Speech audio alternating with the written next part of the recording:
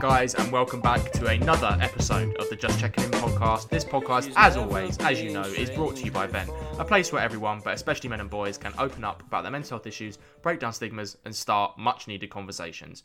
I'm your host, Freddie Cocker, and I'm the founder and editor-in-chief of Vent. As you may know by now, each pod, I check in with a special guest. We have a natter about all things mental health, as well as anything and everything else they are passionate about. If it helps that person with their mental health, we'll discuss it. My special guest for this episode, listeners, is someone who I've known for a very, very long time. But it was only until recently that we reconnected. Her name is Bryony Clark, and she is the co-founder of Not Another Podcast. Along with her co-founder, Kim, they chat about everything from music, life experiences, to people wearing backpacks on trains, which is one of Bry's biggest pet peeves. Me and Bry went to secondary school together, so I've known her for the best part of about 15 years, which is a bit scary to think about. She was one of the few people I kept in contact with and was definitely a lot more popular than me. Anxiety, trauma, grief, embracing challenges and stepping out of your comfort zone are all on the menu for today's pod. This is how our check-in went.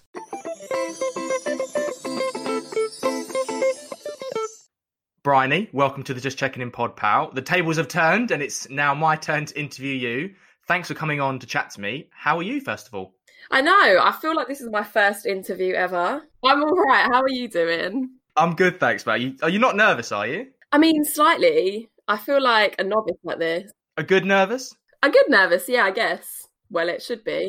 I'll channel it into something good. For the listeners, we have known each other for a scary number of years. I don't actually remember the first time I met you in school, but we were in Spanish and German together. I remember that in GCSEs. But the only time I've seen you face to face in the last 10 years, I think, was 20 seconds at Lovebox Festival, which was about 3 years ago now, in the Muramasa tent. Do you remember that instant? I probably remember the 2 hours it took to leave the festival more. I remember I was on my way out of the tent, and you know what it's like everyone's got to keep hold of each other, and I just remember feeling someone tap me, and I was thinking, oh, this is not the time to be losing my pounds. I just turned around and it was so brief, just like, oh my God, and then, yeah, I was like, I need to go because if I lose my friends, I'm literally never going to find them. Yeah, I almost lost my mates doing that as well. I was like, I'm not seeing that guy in 10 years with the school van. I literally just slalomed through the tent, tapped you on the shoulder, and then went back to find my mates. Lovebox is the best festival, though, in my opinion. Not at Gunnersbury Park, though. I know, I was about to say, the one thing about it is the location. Like, it's so far. It's not the one. When it was at Vicky Park, that was the best. Is that where Wireless is? Yeah, Wireless was there, and it was also at Stratford, wasn't it? It was one of the most horrendous festival experiences getting home that weekend, I'd say. Yeah, so I don't think I've been there for Lovebox. I've only ever been to Gunnersbury, so I've only ever been literally so far. Is it on the district line or on that way? Anyway, yeah, it's not fun. And that getting out, getting home, like cattle. Jesus, well, I hope they've sorted that out if festivals ever come back. I hope they sort it out at least. I know. It was even in like the newspaper the next day. But right, on to brighter things. We have got a lot to talk about on this pod, so shall we get started? Let's start the pod by talking about your little baby, Not Another Podcast. You were definitely a very personable and chatty person in school, so I guess I shouldn't have been surprised when you started one. But tell the listeners how it came together, how you and Kim met, and why you felt inspired to do it. Yeah, so me and Kim, we met at uni, so we've been friends ever since uni. We've always chatted and stuff, but it's not like having a podcast was ever anything that we'd planned on doing or whatever. Like, we both listened to them. And then I feel like lockdown was just so random. I think Kim had always wanted to start a podcast, but we never spoke about doing it together or anything like that. And I was always encouraging her, like, oh, we should do it, just go for it, whatever. And then it came to lockdown, it was like, oh, should we just do it together? And then the rest is history. I think our first episode we did record in lockdown, so we've never actually been together when we've been recording or anything like that. Yeah, we just wanted to create something fun for people to listen to, but then also create a platform for people to share their stories, their experiences. Yeah, that's just something that people can relate to, really. And if you had to sum up the podcast in 30 seconds or less, what would you say? I would say it's a good mixture of, well, obviously we know we talk about pet hate most weeks. That is our USP. No, I'm joking. We try to have a good balance, really, of like jokes and just casual chit chat. A lot of it isn't scripted or whatever. Like, it is just really casual chat. It's like recording a phone conversation with us. And then we try and get people on and we just talk about a mix of stuff, to be fair. It's so hard to summarise it, to be fair. We do just talk about everything. We try and have a range of important topics and informative things, as well as just, like just casual chatting about what's gone on that week or the last we've been listening to. And is it fair to say that you and Kim learned how to present on the job? Was there any presenters you tried to take bits and pieces from, or did you literally just wing it? 100% just swinging it. Neither of us have ever done anything remotely similar. We're 100% winging it. We just try to like be ourselves, portray our friendship, but just having it recorded. And yeah, people say it's like earwigging a phone conversation with us. And just talk me through that first pod record now. What was going through your head? Did you feel pressure, anxiety, or was it literally just, we're going to have fun with this, so screw it? Yeah, I guess we never wanted to put too much pressure on ourselves because it was always just like a jokes thing to do, like just something fun, like we just had a bit of spare time. And I think the fact that we knew we could edit, if we didn't like any bits, we could cut it out. And if we just sounded rubbish in bits, we knew we could edit it out. So that took away a lot of the nervousness of it. We were just laughing at ourselves for the whole thing, to be fair. The first episode was a shambles. We edited so much. I think we must have recorded for about, 2 times we weren't even recording. We thought we were recording. We did like 40 minutes. Yeah, at the end there was nothing. And we were just both like, oh my gosh, is this how it's going to be? And we say like so much. So we had to cut that out. And it was just, it was fun, but it was terrible. And when we listen back, even in the short space of time since then to now, we've changed in our styles, I guess. I think that's been a great thing that I can hear as each pod has gone on. You've like professionalized it a bit more. You've still stayed authentic, but you've gotten a bit better at presenting. You've edited bits here and there. You put in little topic separators. So yeah, it's been a nice progression as I've listened to each one. No, even like introduction and stuff, that at the beginning we found it so awkward and we were just like, oh my gosh, I can't do this. And now we don't even think about it. We just straight into it, just get that bit over with. And what have been some of the challenges you found doing the podcast so far? Have you found it difficult getting guests on, or perhaps time and calendar issues maybe? Guests has actually not been an issue. That calendar issues, it's all been fine. I guess everyone's quite flexible at the moment anyway. Everyone's got a lot of time. So that's not really been an issue. To be fair, I would honestly say our biggest issue is like technical difficulties every single week. We've always got an issue with either like Zoom that we use or Anchor. There's always some kind of issue. And also, we're always just running late. Running late, technical difficulties, like they just don't bode well. But luckily we've just done it with a lot of people that we know. So it's been fine. And we also just find it so cringe listening back to ourselves and saying like all the time. That is one of our biggest things. I'm like slowly getting used to it, but I just hate it. And I hate sounding my own voice, because before now you would never hear it. You might hear it on the odd video here and there, but not a whole like 40-minute. Have you also found when it comes to editing that you've gotten used to the sound of your own voice, or has it still stayed pretty cringe? Both. It has stayed pretty cringe, but I have also just got used to it. Bits I would have wanted to like cut out at first. Now I'm just like, oh, whatever. And I think you think into it so much more than anyone else who's listening does. They don't even pick up on half the stuff. And they're used to your voice anyway. They know what you sound like. And what's the relationship you have with Kim on the pod? How do you balance each other out? And has the podcast grown the two of you's relationship as well, do you think? I wouldn't say we balance each other out as such. Like, we are quite similar in a lot of ways, but people say that we do bounce off each other. So that just helps the conversation flow really naturally and stuff. But yeah, we always spoke so much anyway, but now it's more just like constant dialogue all the time. If we're not obviously just talking about casual chit chat that we would anyway, we're just talking about the pod or like coming up with ideas or thinking about guests we could get to come on and all just things like that. So it's constant all day, every day now. Whereas before it might have been like every day, but not so much constant through the day. But yeah, we're definitely closer now as well, which is really nice. And has the pod added to or strengthened your sense of self or identity, having this side hustle, do you think? We all crave as humans that need to feel unique and having a strong sense of individuality. Has the podcast done that for you in a way, Bri? It's interesting actually, because before I would have started it, I would have said, oh, no way, like it's just going to be a little fun hobby. But it's brought things out in myself that I didn't really realise I really cared about. I've been like, oh, I don't want to gossip on it, for example. And before I wouldn't have even really thought about that. But now I'm like, oh no, I don't want to use it to gossip and talk rubbish about people. And then there's other things like I wanted to use it to be helpful for people. And I don't know if before I would have even thought about that, thinking, oh, I want to do something that people can listen to and relate to. But now I feel like that's really important, and an important part of it for me, which, yeah, before I didn't have a clue. Like, I didn't know that I really cared about that kind of stuff. And as an interviewer, do you think it's given you a great sense of emotional intelligence or a way of reading people and stuff like that? Yeah, in a way, I guess. It just kind of helps in general with conversational skills, being able to go back and forth and ask questions and like lead on from the answers that you've been given. And also things like articulating myself is something that I've always found really hard. So when you're on something like a podcast, you have to make sense with what you're saying. So it's definitely helped me in that sense. I have had to really think about what I want to say and how I want to say it and be able to do it there and then. It's easy if you're like writing it down or if you're texting or something, because you've got that time to think and what am I trying to say here? How do I come across the best? But yeah, when you're doing it there and then, you don't have that time.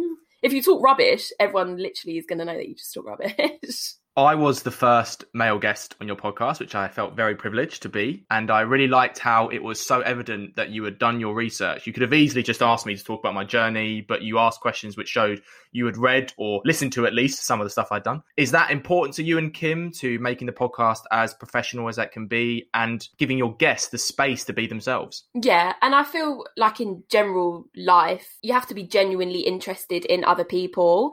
So it's important that that comes across in whatever it is that you're doing. So obviously something like a podcast where you're chatting to people and you're talking to them about their experience, their story, whatever, you want to be genuinely interested. So to also get the most out of our conversations and our conversation with you, yeah, we had to understand partly your story and take the time out to do the research and understand beforehand as well. But yeah, some aspects definitely aren't as professional as others. That's good though. That's good. I like that.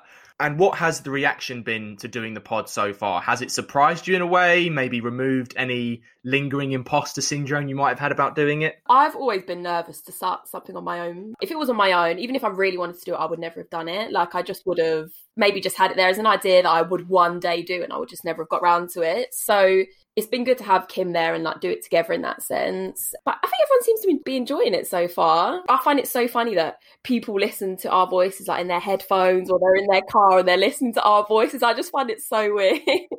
But I think, yeah, people seem to be enjoying it. I think it's mainly our friends that have been listening, but that's fine. And just on that, how important was it for you in making that step out of your comfort zone? Yeah, that's a big thing. I can't really think of anything I've done where I've really stepped out of my comfort zone before, to be honest. There's a lot of things I might have an idea about, but I would never take the step to actually do anything about it. So it's been quite a big step for me, to be fair. And even having the confidence to like promote it myself and tell everyone, oh, I've got this podcast, listen to it, not just kind of doing it and just keeping it a secret. Yeah, and it's quite exciting. It's just something new that I've never done before. And has it given you confidence going forward that you can make other steps out of your comfort zone, whether that's in professional life or your personal life? I hope so. I don't know. I can't say confidently, oh yeah, when I have an idea, I'm just going to execute it and I'm just going to do it on my own or whatever. Like, I don't know if I would really at that point, especially on my own, I wouldn't probably do anything. But it's definitely given me the confidence to just at least try things because, yeah, you just don't know. And looking ahead now, what guests have you got coming up that you can share with me, perhaps as a event exclusive, or what other plans have you got for the pod as well? It's top secret. Sorry, can't tell you anything. No, so we've got a DJ is coming on soon, and then we've also got one of our friends who's a professional basketball player. So I won't tell you anything else. Make of that what you will. But yeah, so it is a real mix. The people that we've had on already and the people that are coming up are a real mixture. But yeah, you have to listen to find out. And how would you like to grow the pod going forward, Bri? Would you want to do perhaps a live show post-COVID or maybe get your own friendship group on it? Gosh, the thought of a live show gives me anxiety. I don't think I'll be able to do it. I just would crumble. Well, actually, to be fair, I feel like it might be all right if there was a big group of people. So if I had my friends on it, which I would love,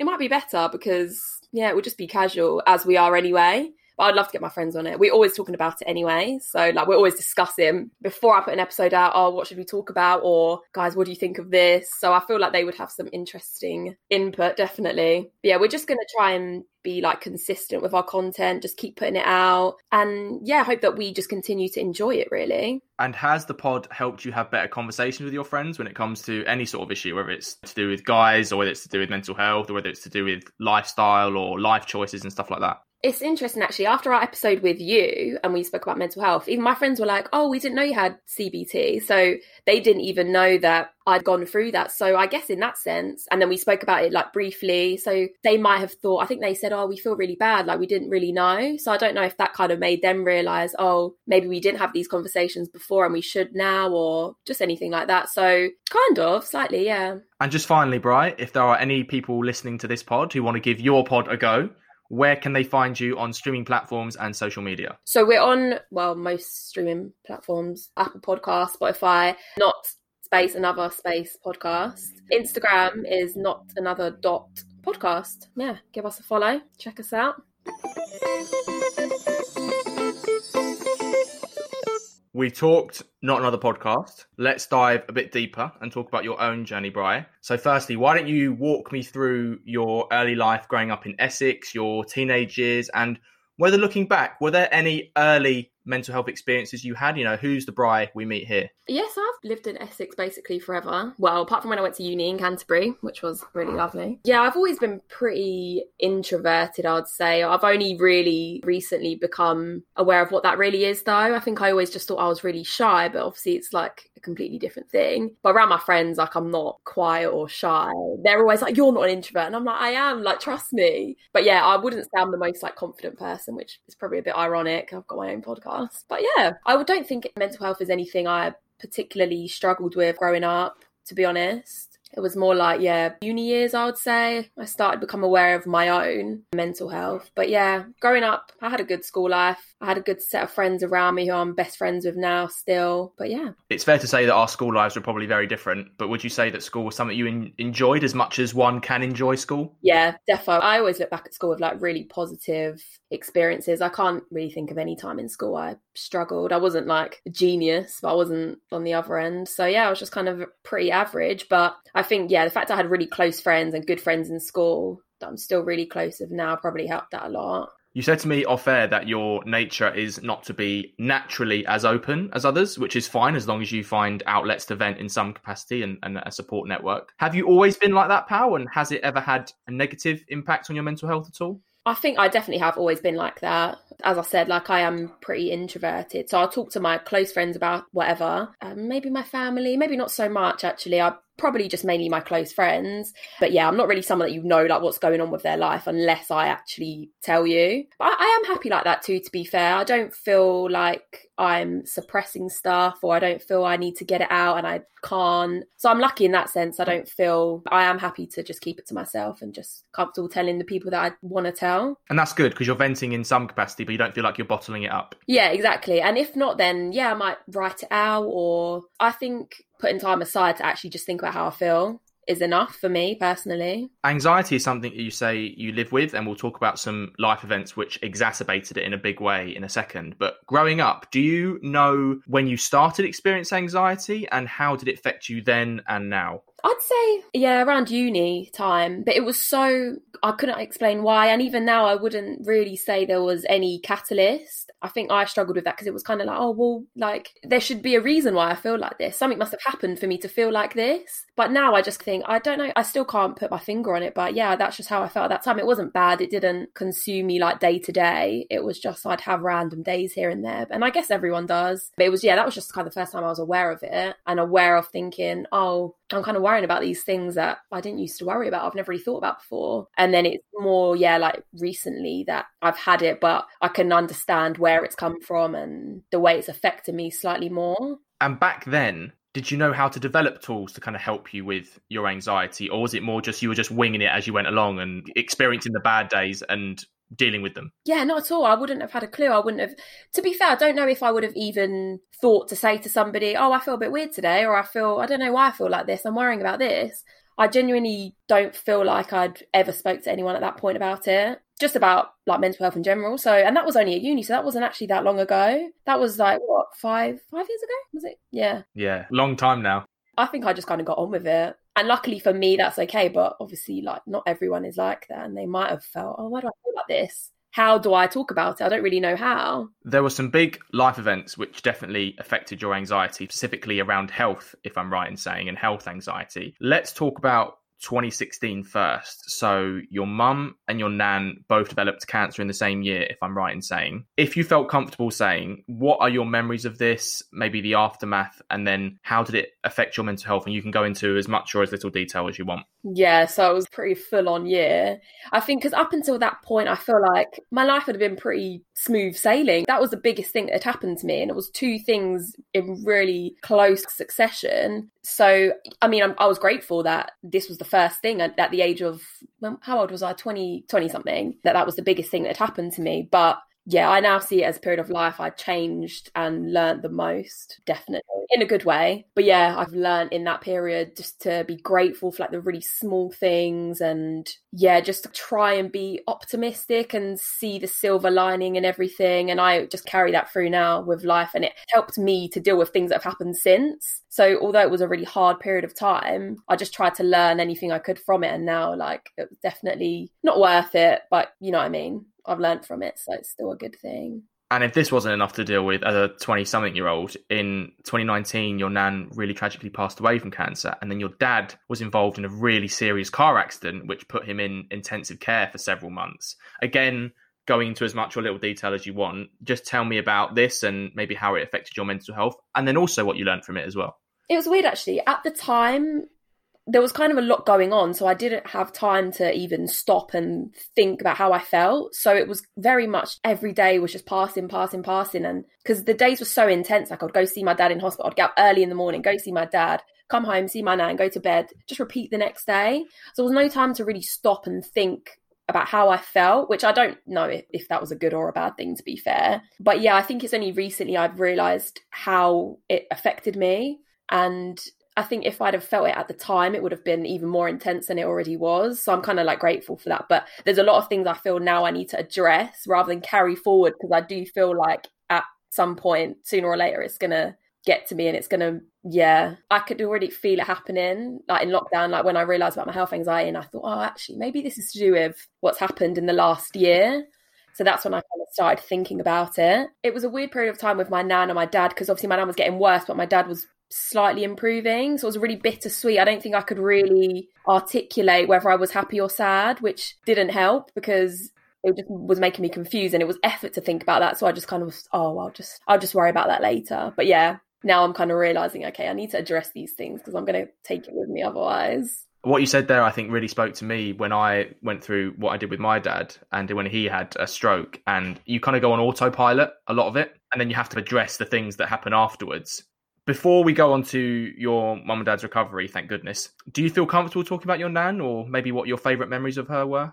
Yeah, I love talking about her still. I love Nana Shell. She was just one of those loving, open people, and everyone that met her would remember her. So yeah, she's got that kind of warmness about her, which I hope I can kind of like leave that mark on people that I meet as well. But it's not something that I want to not speak about, or I don't think because she's not here anymore, it's kind of, we don't talk about that. I like to be open about it. The family always have. It's funny, we still call their house, we call them Nana Shell and Gigi, we still call it Nana Shell and Gigi's house. And just on that, do you see some of her characteristics in you now that she's passed or before she passed? Maybe not me so much, but definitely like my parent and like my mum even, and my aunts. And yeah, definitely now, because we kind of took the time after she died to reflect on who she was and the traits that she had. And it makes you think, oh yeah, actually, a lot of us do have those traits as well, but you just never really think about it before that. And as your dad recovered from his accident and your mum recovered from her cancer, just tell me a bit about this period of your life, as I imagine you had to take on a few more responsibilities in the family whilst both your parents were seriously struggling. The nature of their recoveries were different. So my mum, it was more like, okay, she's finished chemo now. So she wasn't working, so she was just having the time to just relax at home. So my role was just being there and just making sure that I could do whatever she needed me to do, like around the house or go to the shop and get stuff. But with my dad, it was completely different, because after he left hospital, he had to go to rehab. So he was like in rehab for quite a long time, just rehabilitation, getting him used to normal life. But his was, because it was a brain injury, it was very different, because it was like it was like role reversal in a way. It was like I was the adult in a way, and I had to help him. He was kind of improving, getting back to normal life. And yeah, it was a very hard time, but they were very different. But yeah, they were hard. But again, at the time I didn't go through it thinking, oh, this is so hard, having a really hard time here. It was more just getting on with it. And now I look back and because I was made, when my mum was, was having chemo and she was recovering, I lost my job in that period of time. I could have seen it as like, oh, this is just my luck, this has happened again. Or I could have seen it, which I did choose to see it as, okay, well, now I've got the time to look after her and I've got that time to not be busy, and I can just dedicate it to looking after her and doing whatever needs to be done. So yeah, that helped me. Obviously I didn't see it as, oh my god, my life is so hard. That's a good thing that you were able to turn that negative into a positive, which I'm sure not a lot of other people could do. One consequence of this period was that you said to me off air, it brought you closer as a family and made you support each other more. Did it also make you have perhaps difficult conversations as a family as well? Yeah, it definitely brought us closer. Even just being together like every single day and seeing each other all the time, that in itself would bring anyone closer, I guess. But yeah, I think everyone's a lot more open now, just even in just their emotions. Like if they're feeling sad, they'll just be sad and it's fine. They'll just cry with everyone around, and maybe before we wouldn't have done that. And even for myself, if I'm sad, now I just cry. Whereas before I would have maybe tried to hold it in, but it got to a point where I was like, I can't hold it in because I'm actually feeling really upset. And I just cried, and now I'm not worried to cry about things and I'm not worried to be upset because everyone is. One other consequence of this period, Bri, which was a more dark point, I guess, was the onset of a more severe form of health anxiety, and you became very hyper self-aware of your health. That's definitely, I've experienced a lot of it during COVID for sure. If you could just tell me a bit about this and how it made you feel. Did you have a fear of getting cancer yourself? It wasn't so much cancer. It was more just, is there something wrong with me that I don't know about? And because I think with cancer, obviously, it's not like a tangible thing. You can't see it. When my dad, he'd had his accident, it was a brain injury. Again, you couldn't see it. So my thing was, well, there could be something seriously wrong with me and I can't see it and I don't know it's there. But I think, yeah, lockdown obviously didn't help. I was just in my house all the time. COVID, everyone's thinking, oh no, I really don't want to get this. I'm going to get so ill, blah, blah, blah. And I think just the combination of it all, just like, yeah, and I was just worrying every single day. I'd feel a tiny thing and I'd think, oh no, is there something wrong with me? Why am I feeling like that? Or what is that? And rather than, whereas you would have felt that before and you would have just ignored it. It was just so like, I'd really pay attention to it. And then, yeah, just every day it was something else. I ran for the train the other day over the platform at South Woodford, got my mask on and got on the train and felt out of breath and thought COVID. Yeah, exactly. And I was on the train, I felt really hot the other day. I thought, oh no, is this a fever? Have I got corona? It's just so, I think it's because it's always on your mind. You really can't help it. But yeah, it doesn't help. When you came out of this period, Bri, what do you think got you through it? And secondly, what do you think you learned about yourself? I think, to be fair, having some normality definitely helped. Just doing things as normal again and like being able to go out and see people and actually spend time with people, that probably helped the most, to be fair. But yeah, just kind of taking the time to think about how I felt rather than just getting on with it all the time, and talking to like my best friend about it. And she would say to me, well, it's not a surprise that you feel like this. And then it's only then when I started to think, okay, it's all right that I feel like this. And just trying to work out the reasons why, to be fair, really helped me kind of move forward and just accept that's how I felt at the time. I'd say mainly talking about it, being open about how I felt, and yeah, also just having a sense of normality, like being able to spend time with people and being able to go out again and just do normal things. Because I think when you're locked down, just didn't help because you're just cooped up all day, every day. You've spoken about receiving cognitive behavioural therapy, or CBT, on your own podcast, Bri. Now, therapy helps lots of people, including myself, but it isn't for everyone, and everyone's needs are unique to them. It also massively helps when you have a good therapist, and if you have the wrong therapist, it can really scar people, for sure. CBT wasn't for you, you felt. Just tell the listeners what CBT is, first of all, and then from your experience, why it wasn't for you. Yeah, CBT, cognitive behavioural therapy, it's just to do with retraining your brain and the way you think. So it's very, I would say, very solution based. So it's not necessarily addressing like the root of the problem or the reason that you feel the way you do. It's more just like, okay, so this is how to deal with it when you do feel like that. So for me, it wasn't as helpful because I wanted to understand why I felt exactly how I did, where it's come from, and having a purely solution based therapy for me, I just didn't find it that helpful because, yeah, I don't know. As you said, it's partly to do with the therapist as well, I think. You don't get on with every single person that you meet. So there's that exact same thing with a therapist. You're not necessarily going to click with them as soon as you meet them. You're not necessarily going to click with them at all. So yeah, that was my thing. I think obviously there's different types of therapy, and I'm hoping that I can try a different one that's more maybe in depth about the reasoning behind how I feel, rather than this is how you deal with it. Because it was kind of like I would say something and it would be like, okay, let's put that there. So if you do feel like that, then this is what we need to do. And I was kind of like, oh, but I don't want to leave that there. I want to talk about that. I want to address it. But that's just me. Everyone's different. And what I need obviously isn't the same as what everyone needs. I've got a form of therapy I'm doing at the moment, which I'll talk to you about off air, which actually might help. So we'll talk about that off air. Where you are now, Bri, are you self-aware to realise some thoughts you're having on a particular day are rational and you can combat those, or are you still figuring them out? A bit of both, I think. Obviously, it's one thing saying, oh, I know that what I'm thinking is irrational. And it's a whole other thing actually like getting your brain to stop thinking it or getting your brain to believe it. So some days I can just ignore it and just carry on. But other days, perhaps when I'm not as busy and I'm just got more time to myself, then it might affect me more. So it's a real mixture, to be honest. But I read a good book about it. It was, I can't remember the name of it. I think it was Help Me, I'm a Hypochondriac or something.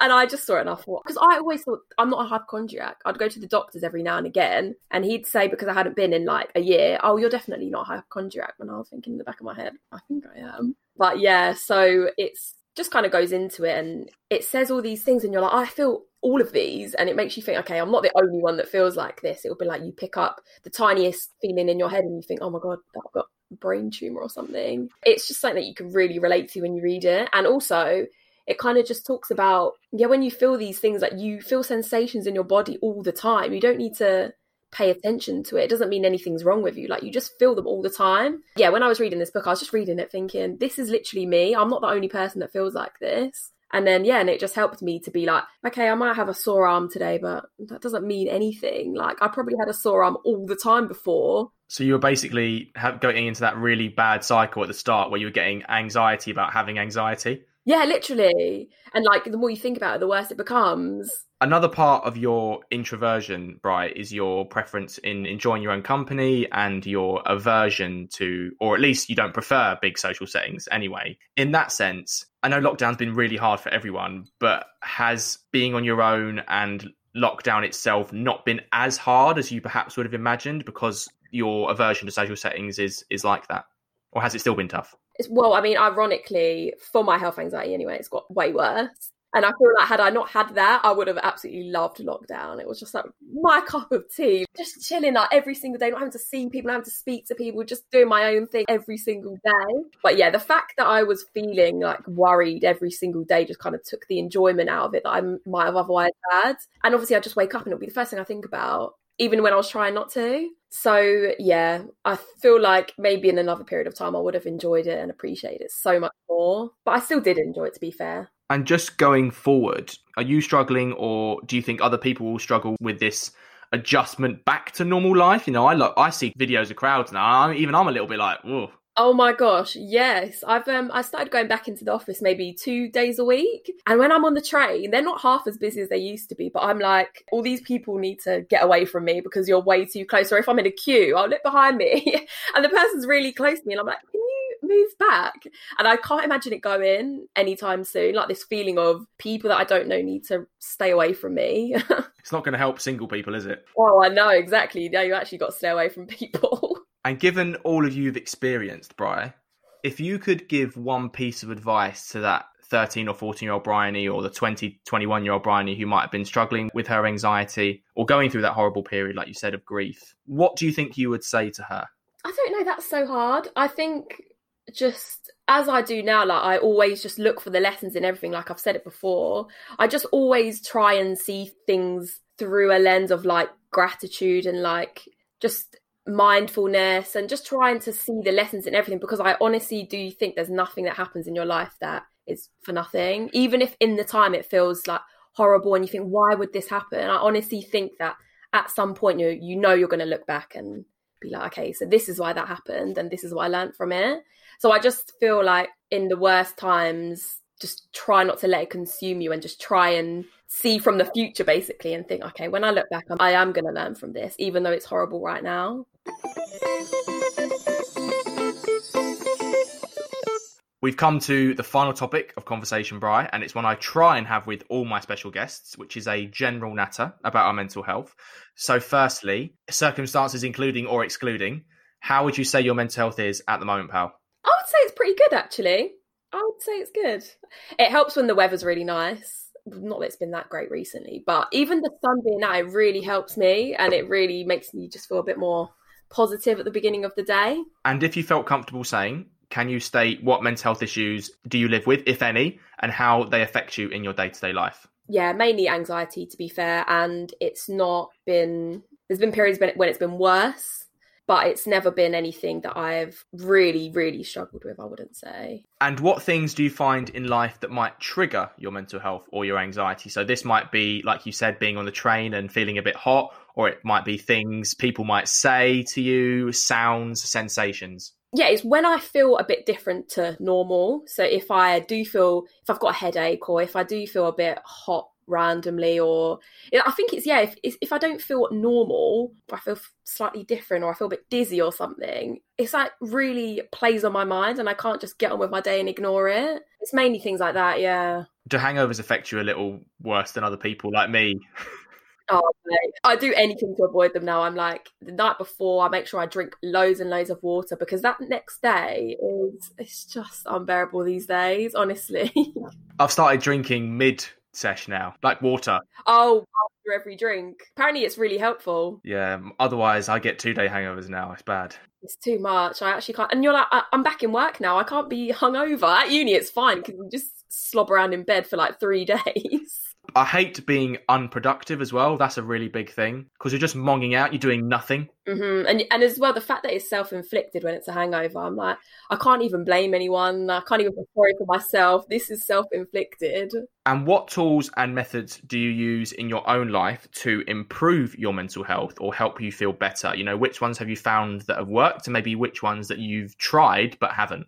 So, yeah, as I said about CBT, I did try that, which I didn't like as much. I will definitely be open to other types, though, of therapy. It's just kind of about when I have the time to look into them and work out which one I think would be beneficial. But I like meditating. I try and do that either at the beginning of the day or at the end of the day. And I don't mean like sitting there, I mean sitting there and just taking the time out of your day to just be like present and try and not be distracted by anything and just kind of just be with your thoughts.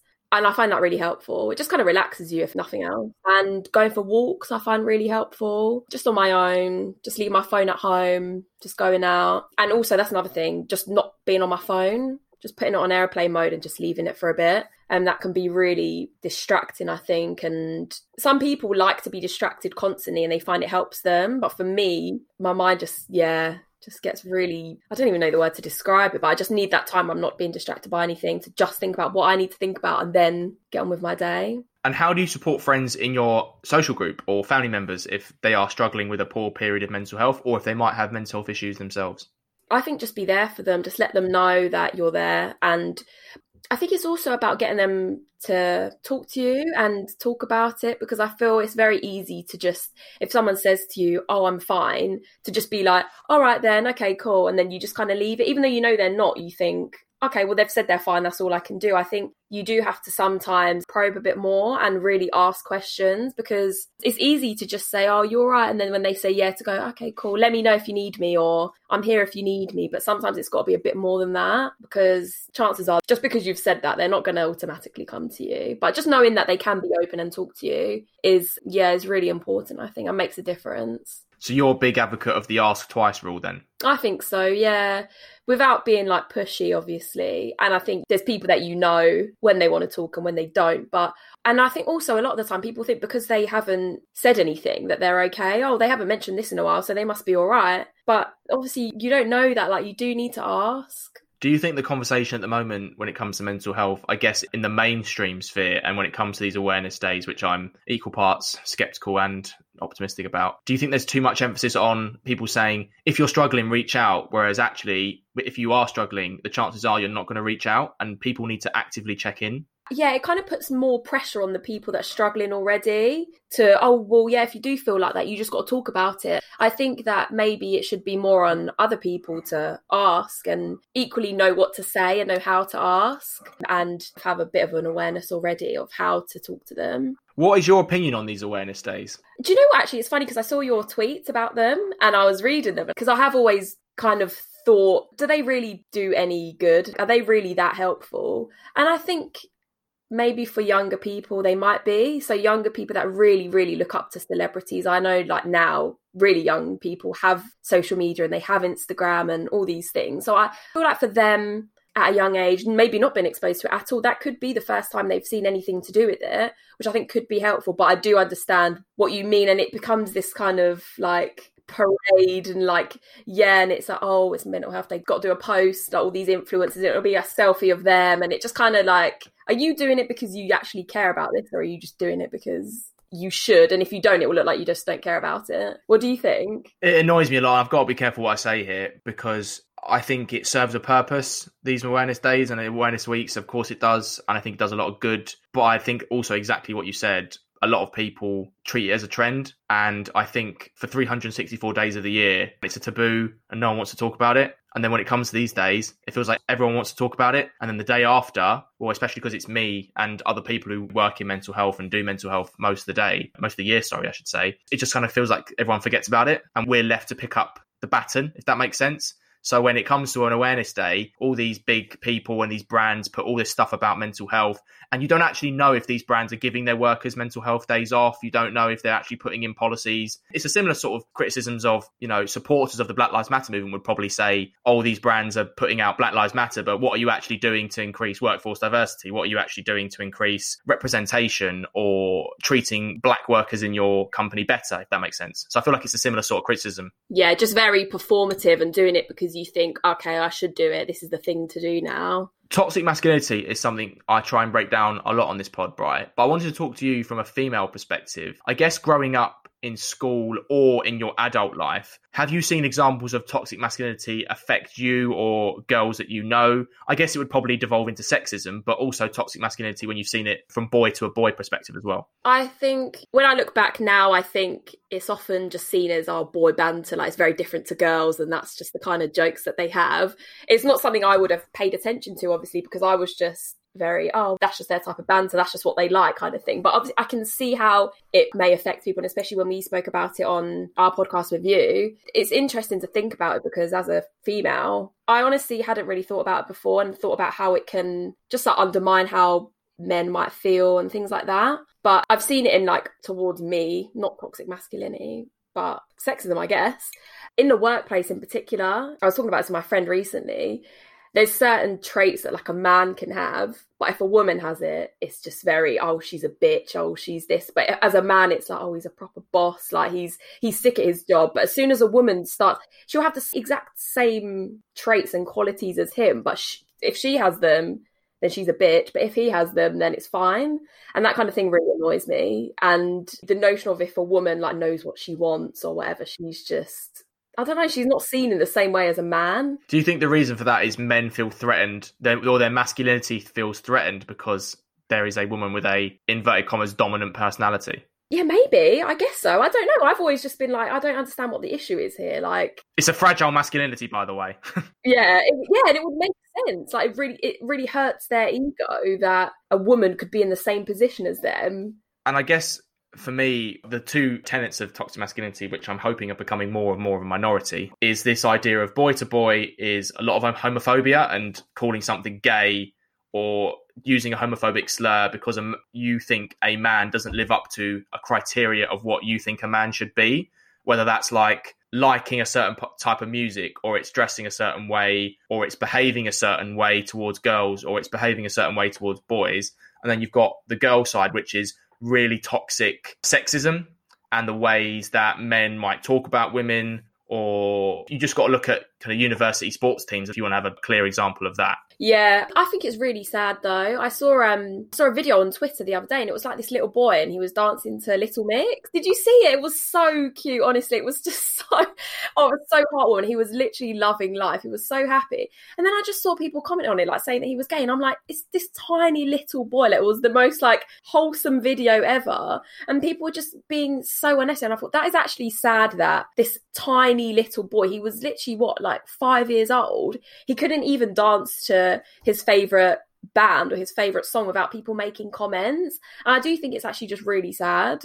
I watched that video and my heart just felt so pure. And it just felt to me that purest form of self-expression when you're a kid and you don't care what anyone's looking at you, you don't care how you're dancing and stuff. I guess I felt a little bit, it sounds weird because I feel like I felt a little bit sad watching that because I used to be like, I mean, I still am to a degree, but I lost a lot of that through being bullied. And I guess you can see with those comments, those people would have been those kids in school saying it to him if they got showed a video of it. And it's bad that I saw that video and I knew that they were the comments that people were going to be making. Without even then they did make them. But I knew just watching it from the get-go, this is what people are going to say about this video. Yeah, and it's just one of those things, you just hope that it never gets to that point where people not online are making those comments. Positive masculinity is something that I'm a big advocate for, Bri, and I'm really hoping that the more and more pods I do and the more this idea gets out there that masculinity can just be described as positive masculinity, if that makes sense. From a female perspective, how would you like positive masculinity to be defined, and what qualities do you think a man should have to exude to be described as positively masculine? So, for example, some guests have said it's emotional intelligence. Some guests have said it's self-awareness and a degree of self-confidence as well. I think that's a really hard question, though, because I think the things I would point out aren't specific to men necessarily. So like all those things, I do think that that's just something that's a good quality for anyone to have, to be fair, not specific to men. So I'm not really sure. How do you define it? I think for me, it's a lot of those things. So it's being self-aware. It's growing as an individual when you make a mistake. I think a lot of guys, especially when it comes to toxic masculinity, someone will point out something to them that they're doing wrong and they'll just immediately be on the defensive, or they'll gaslight the other person. I think that's a really big thing. I think emotional intelligence, being able to talk to someone in a way that isn't just really banal and offer platitudes, or the way you have conversations with guys isn't just around sexual braggadocio or like who's the best at fighting and all these really stupid things that boys used to do and talk about in school. I think it's the way you approach women and the way you engage with women, not to treat women as property, and just generally the way you speak about them as well with your mates. So I think for me, those are the kind of qualities that I would describe. I think emotional intelligence is a massive thing. Yeah, and I'd say actually now accountability. Just say that you're wrong and that's fine. Like, you're allowed to be wrong. You're allowed to have done the wrong thing, say the wrong thing, but take accountability for it, learn from it and just move on, and that's fine. You don't need to act as if you didn't or put it on someone else. I feel like there's been a growing trend in the last few years, and maybe it's politically driven or what, but I feel like people don't apologise as much anymore. No, yeah, it's a big ego thing now, isn't it? Like, because if you apologise, you're admitting that you're wrong, and you don't admit that you're wrong, so you're just not going to say anything. It's just so much tribalism. Do you not think? Tribalism now in life and not just politics. Mm-hmm. No, yeah, literally. On a day-to-day, it used to be something I struggle with. Now I don't care about saying sorry. I'll admit when I'm wrong, but I think I was just being stubborn before. I just didn't want to admit it, and I thought if I say sorry, that's admitting that I've done something wrong, and I don't like that. But it's definitely something you just need to get over. And just finally, Bri, what more do you think we have to do, and this is a very big question, to ensure people from all backgrounds feel comfortable and safe in opening up and talking about their mental health or their mental health issues if they want to? I think more understanding what it is, I think, is really important. So I think everyone needs to understand, like the extent it can affect people, and just understand exactly what it is. Because I know that mental health, obviously there's so many things included in it, and I think obviously there's common ones which might be anxiety, depression, but there's also so much more that affects people, and I don't think that people really know the extent of it. I think it would be really helpful for not only the people going through it, but also people that are like around the people that are going through it, and I want to help them not get through it as such, but you know what I mean? If they have more awareness, because I know that like there's people I know and they've been like diagnosed with depression, for example, and that's not what they had, but it was just kind of easier to just say, oh, that's depression, but that doesn't help them because they still don't feel like they're getting the help that they need, but also people around them just think, oh, they're just being horrible or they're just doing this. Do you know what I mean? I think if people knew more and understood more, then there would be a lot more empathy, number one, but two, like a lot more help. And just on that, just quickly, have you gotten better at spotting the red flags yourself? And what examples could you give of red flags that you've spotted that could be educational for the listeners? Red flags.